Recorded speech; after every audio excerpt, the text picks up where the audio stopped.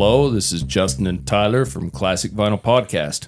Yep, this is Classic Vinyl's Singles. How about that? I guess. Definitely a special episode, right? Other podcasts, they got their short episodes where they do like just a little bite or a snippet, and that's what we want to do here.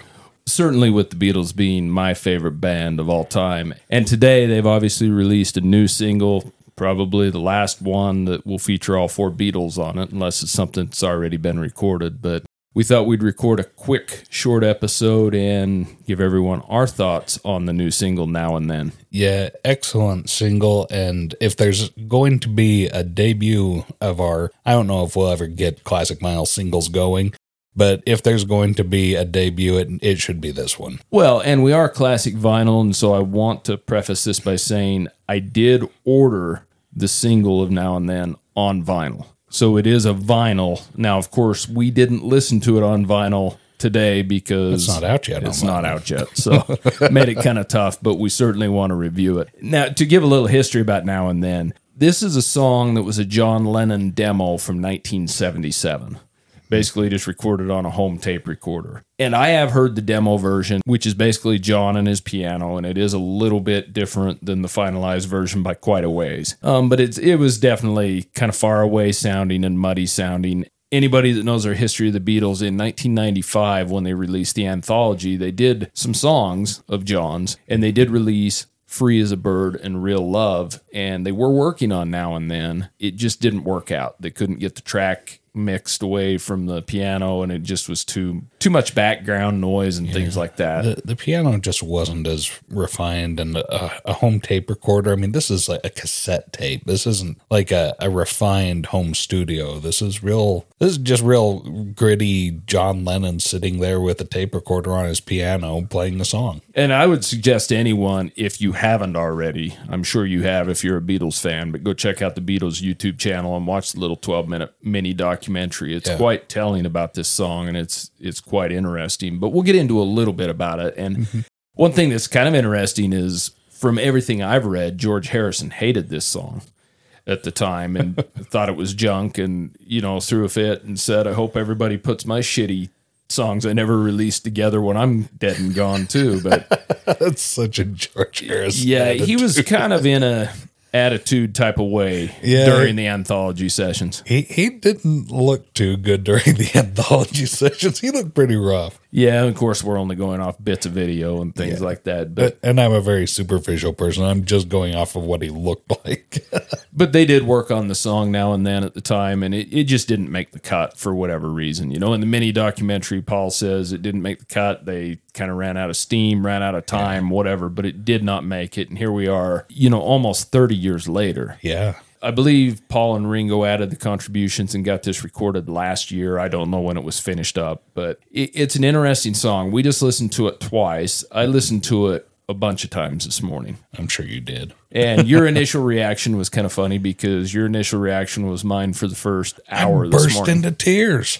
There is, I shouldn't say a lot, but there is some controversy surrounding this, is because a lot of people don't think you should use AI. And I would tend to agree, don't use AI to create a John Lennon voice or a John Lennon guitar part or a Paul bass part. But all they used AI for on this was to separate John Lennon's vocal. This is John Lennon's real vocal on this. Yeah, are you going to get into that technology? The technology was created by Peter Jackson when they were doing the Get Back documentary for Disney. Basically to go in there and separate tracks, and make all that footage he's got, separate out the talking and the guitars and things. And so it was an actual documentary that you can hear. They basically used that to separate John Lennon's vocal from the piano part on this. They taught a computer how to single out who's speaking in the room and what instruments are being played, to differentiate between, is John Lennon speaking, Paul McCartney, George Harrison, Ringo Starr, who's speaking, and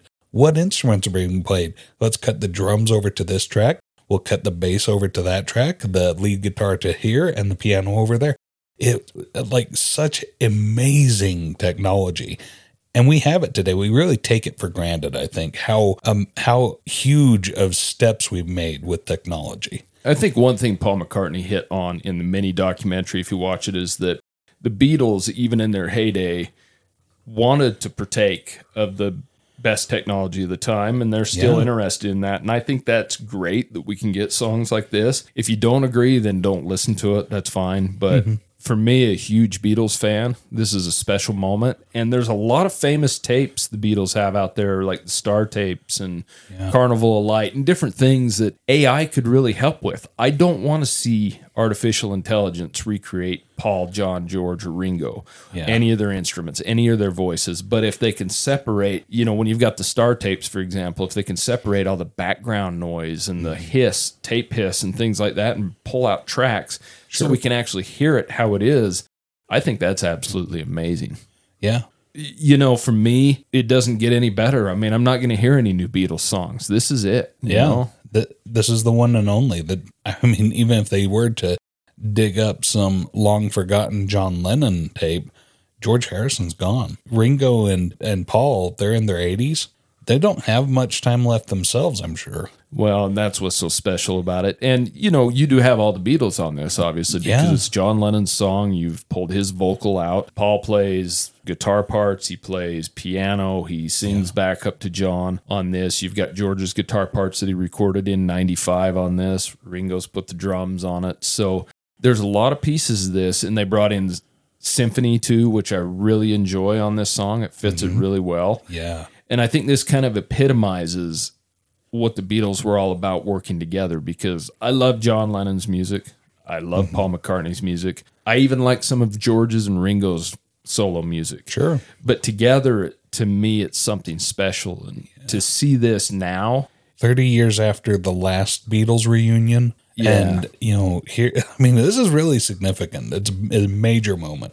Yeah, and one thing about the single is kind of interesting. It's supposedly their last single that will ever be recorded with all four Beatles, and it actually has their first single, Love Me Do, on the B-side. The funny thing about that is the 1962 version that you find on the Anthology 1 album, it's actually got Ringo drumming in it. But there's 3 different versions, and they did choose to feature this version with Ringo on it. Good. Which is really interesting. So let's get to talking about the song. What are your thoughts on this song?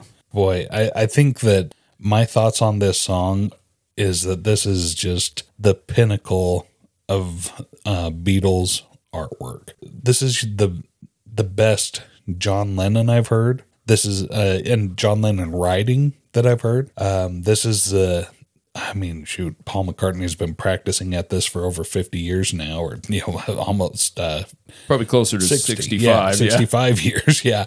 So you're getting like all of that knowledge and experience and practice from Paul into this. It's just so golden what Paul's done. And George Harrison with his electric guitar work, he may not have been a fan of this, but you get some really good George Harrison work in this too. And then what really stood out for me is Ringo Starr as a drummer. The drummers in most bands, he's the guy that keeps the beat, right? He's such a solid rock in this. And even the drums just make me emotional because of how beautiful it is. And then you add all the other stuff, the strings, the symphony, and all of it. It's just, this is a beautiful, beautiful piece of work. This would have been number one single. It's already a number one now, and it's been out for less than 24 hours. This would be a number one regardless of when they released it. What did you think about the song, Justin? This is what I want to hear. Well, I had the same reaction you just did this morning. It made me weep. Yeah. And that comes from somebody that's a huge Beatles fan, and I'm on the side of anything I can get from them now, because we've talked about this through and through on episodes of what a completist I am on things. Yeah. But the reason I am is because I love the music. It's there is some completist nature in me just to own physical product and have it all, but I really love the music, and there's no exception with this one. First off, the John Lennon demo. I've heard it a number of times. I own it, and it's okay. It really is okay. The vocals are haunting on it. Yeah. This is a very haunting song, and it's a very poignant song too, now and then. And what I really point to in that, when you listen to this, is especially the parts where Paul sings a duet with John. It's not the same old Paul and John that you had in the 60s from the Beatles.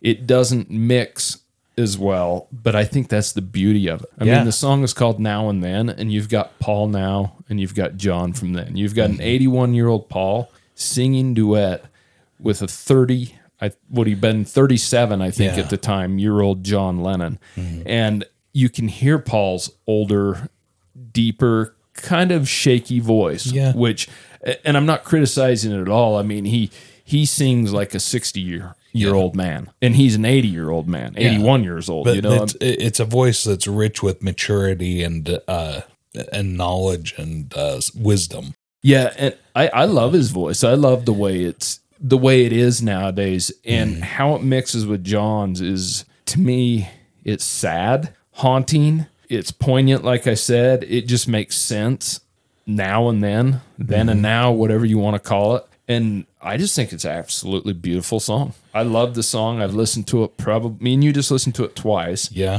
I listened to it, I think, 12 times this morning. And I still want to track down Mark David Chapman and kick him in the nuts. Yeah, that isn't no shit.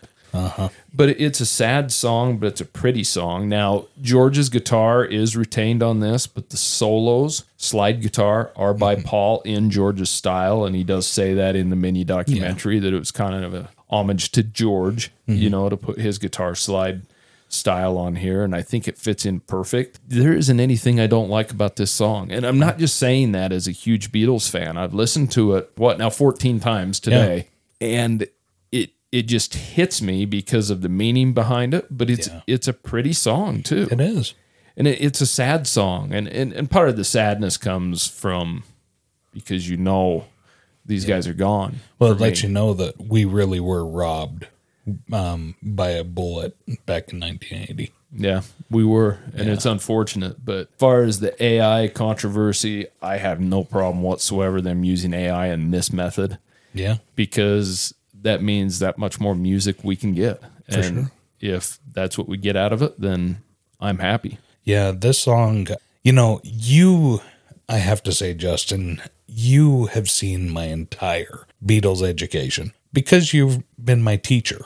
And knowing as little as I do, anybody that knows and loves the Beatles is going to be weeping like a baby listening to this because it's just so beautiful. It's so impactful, and it brings back, in fact, Paul McCartney said in the documentary, it brought all the memories back. Yeah. From when they were a young band coming out of Liverpool in Germany, and then, making it big.